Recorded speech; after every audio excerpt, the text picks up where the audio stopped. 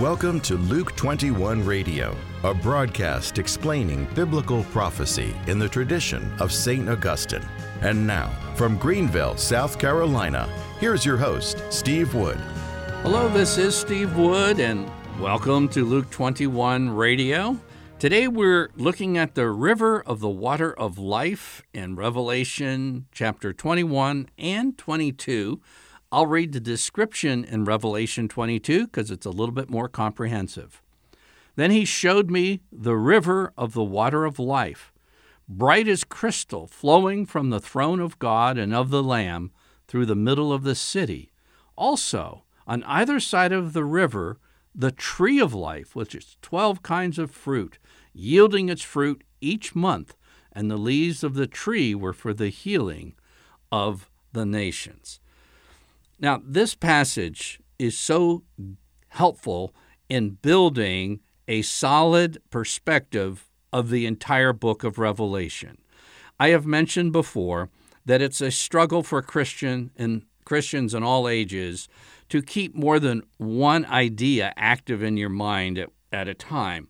And this is the very problem reflected in the radically different perspectives on how to interpret the entire book of Revelation. And I shared with you already several times, but you need to know what you're reading when you pick up a commentary or a study Bible or hear a broadcast or hear a lecturer, that there are past realities, historical realities in the book of Revelation. This is without a doubt. There's things that's talking about first century realities. Turn to the first chapter of book of Revelation. John, to the 7 churches that are, present tense, in Asia. So he's talking about 7 churches. The next 2 chapters, chapters 2 and 3, talk about the 7 churches in Asia Minor, and then the entire book is written to warn them, to shake them up a bit out of their complacency. Now, this perspective of the school of prophecy that takes into account the past realities, the historical realities of the book, is called preterism, or the people are called preterists, and it's very popular among Catholic scholars. But I need to warn you that several go too far, because if you are stuck in the single reality, the one thought that the book of Revelation is simply talking about your past, then that view conflicts with not only the book of Revelation, but the Catechism of the Catholic Church. Catechism section 675 says, before Christ's second coming, the church must pass through a final trial that will shake the faith of many believers. And then it talks about persecution, it talks about religious deception, it talks about the rise of the Antichrist. And paragraph 675 and 677 of the Catechism are explicit in describing this future reality. Now, if you're in a Bible study or something, you think somebody's gone a little too overboard and has got themselves stuck in historical perspective alone, simply read Catechism 675 and 677, and then simply ask, do you believe these 2 sections of the Catechism of the Catholic Church? And it will bring them up short because obviously the Catechism believes in future realities, and these 2 paragraphs are quoting scriptures like 1st and 2nd Thessalonians, the gospel passages on the future, as well as the book of Revelation. So there are future realities in the book of Revelation. And what I just read to you, opening the show, the river of water of life, this vision was also part of the prophet Ezekiel's vision. Towards the end of the prophet Ezekiel's book of the Bible, you find a very real river running from Jerusalem to the sea, which was formerly called the Dead Sea. The Dead Sea becomes a very living, fruitful, vibrant, life-giving sea because of the waters of life springing from the throne, and God is enthroned in Jerusalem in this period, and basically everything that was dead becomes alive. Now, many of our evangelical friends are also monofocused, but they're not I'm talking about the, in particular, the rapture, friends, because there's many evangelicals that are not caught up on simply the future reality. But unlike the preterists stuck in the past solely, the futurists, the ones believing that book of Revelation is mainly talking about the future, they can have that monofocus there. So the book of Revelation has past and future realities. Now, I'm going to stretch you, because if most people have trouble with one idea, or more than one idea, well, I'm going to propose three, that there's past, future, and present realities in the book of Revelation. Now, I'm just going to back up to chapter 21 that also talks about the water of life. It says in verse 6 of chapter 21, "To the thirsty I will give from the fountain of the water of life without payment." So it's something future. And in case there's any kind of questioning or whatever my perspective, I do believe that there will be a literal river running from Jerusalem east to what was formerly called the Dead Sea. And Revelation 22 says a similar thing. "Then he showed me the river of the water of life, bright as crystal, flowing from the throne of God and of the Lamb." Now, these are future realities, but are they future realities only? And this is where we can perhaps use some other scriptures to add a perspective to open our eyes that when we read about certain things in the book of Revelation, we can look in the past, the historical, we can look in the future, and we can also find very sobering realities for the present.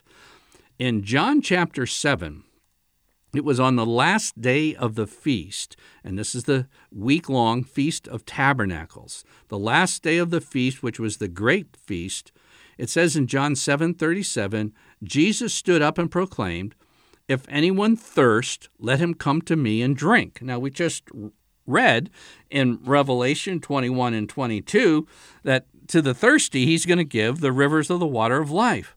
But now this is just before Jesus goes to the cross and ascends into heaven. In other words, it's during his 3-year ministry. He says, "If anyone's thirsty, let him come to me and drink. He who believes in me," as the scripture has said, "out of his heart shall flow rivers of living water." Rivers of living water. We just read about the river of living water in Revelation 22. In verse 39, it says, "Now this he said about the Spirit, which those who believed in him were to receive," future, "for as yet the Spirit had not been given because Jesus was not yet glorified." Now, this is talking about a reality that would happen after Jesus was crucified and raised in glory, ascended into heaven, and then the day of Pentecost. He says rivers of living water began in the 1st century. The Holy Spirit, and if you read Ezekiel, and if you read the book of Revelation, basically it's projecting in the future a reality, this river of life, but there's a present-day reality as well. And remember, St. John wrote the Gospel of John, chapter 7, as well as writing Revelation 21 and 22. And so we need to put these together. So what was going on? Well, on each of the 7 mornings of this Feast of Tabernacle, there was a joyful procession that went down from the temple to the pool of Siloam, and the priest would take a golden pitcher and dip it into the pool, and all the people would shout and sing from Isaiah chapter 12, "With joy you will draw water from the wells of salvation." And then it was quite a procession, flutes, dancing, trumpets, cymbals, and the procession would go back up to the temple. And the priest would pour this water on this great day of the feast into a silver funnel on the side of the altar, and the water would run down on the altar and basically be heading out east toward the Dead Sea. And this was looking forward to the prophecy of Ezekiel of the river of life coming to fulfillment. And this is also repeated in Revelation 21 and 22. But on the last day of the feast, Jesus calls out, if you believe, there can be a present reality for the river of life, for the abundance of the Holy Spirit, bringing life in the midst of a world filled with death, disease, and destruction. It can come right here, right now. So, in a sense, the future has arrived, and the waters of the river of life, which you read the book of Revelation, I hope everyone does, and I'll say, won't that be fantastic? But it's been here also for 19 centuries. There's a historical, there's a future, and there's a present. And we don't want to miss the present because this is very important. You need the present reality in order to make it to the future reality. Between the present and the future, we know that at some point there's going to arise a great time of persecution, a time of great deception. There's going to be a time of all kinds of unsettling things in the very structure of the earth and the cosmos, and all kinds of negative things going on. And you might say to yourself, how in the world can I get through that? You don't. You can't. You would not. If you're depending on yourself to get through that, you'll never make it. That's why you need the present reality of the water of life to get to the future realities that we read about in Revelation 21 and 22. There's a lot of scary things. It even talks about the greatest earthquake, the whole earth shaking and all this type of thing. And where will we find help for such a time? Well, Psalm 46 says, God is our refuge and strength, a very present help in trouble. Therefore we will not fear, though the earth should change, though the mountain should shake in the heart of the sea, though the mountains tremble. There is, present tense, a river whose streams make glad the city of God. God is in the midst of her.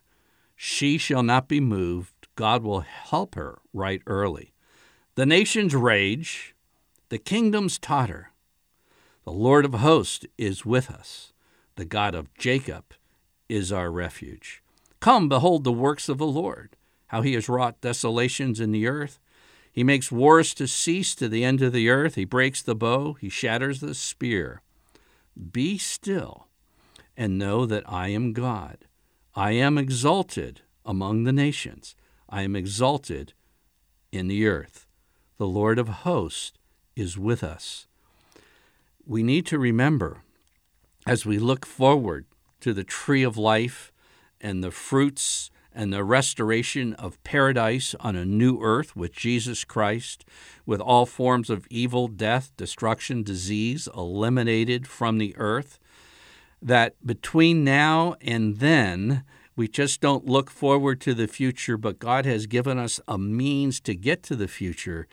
And it's not trying to cook up the internal steam and put on the stoic face and that type of thing. No, it's a deep dependence on the power of God that he freely gives to his children, namely the Holy Spirit. And he wants us to know that there's a river now whose streams make glad the city of God. I'm Steve Wood, your host, and you've been listening to episode 132 of Luke 21 Radio.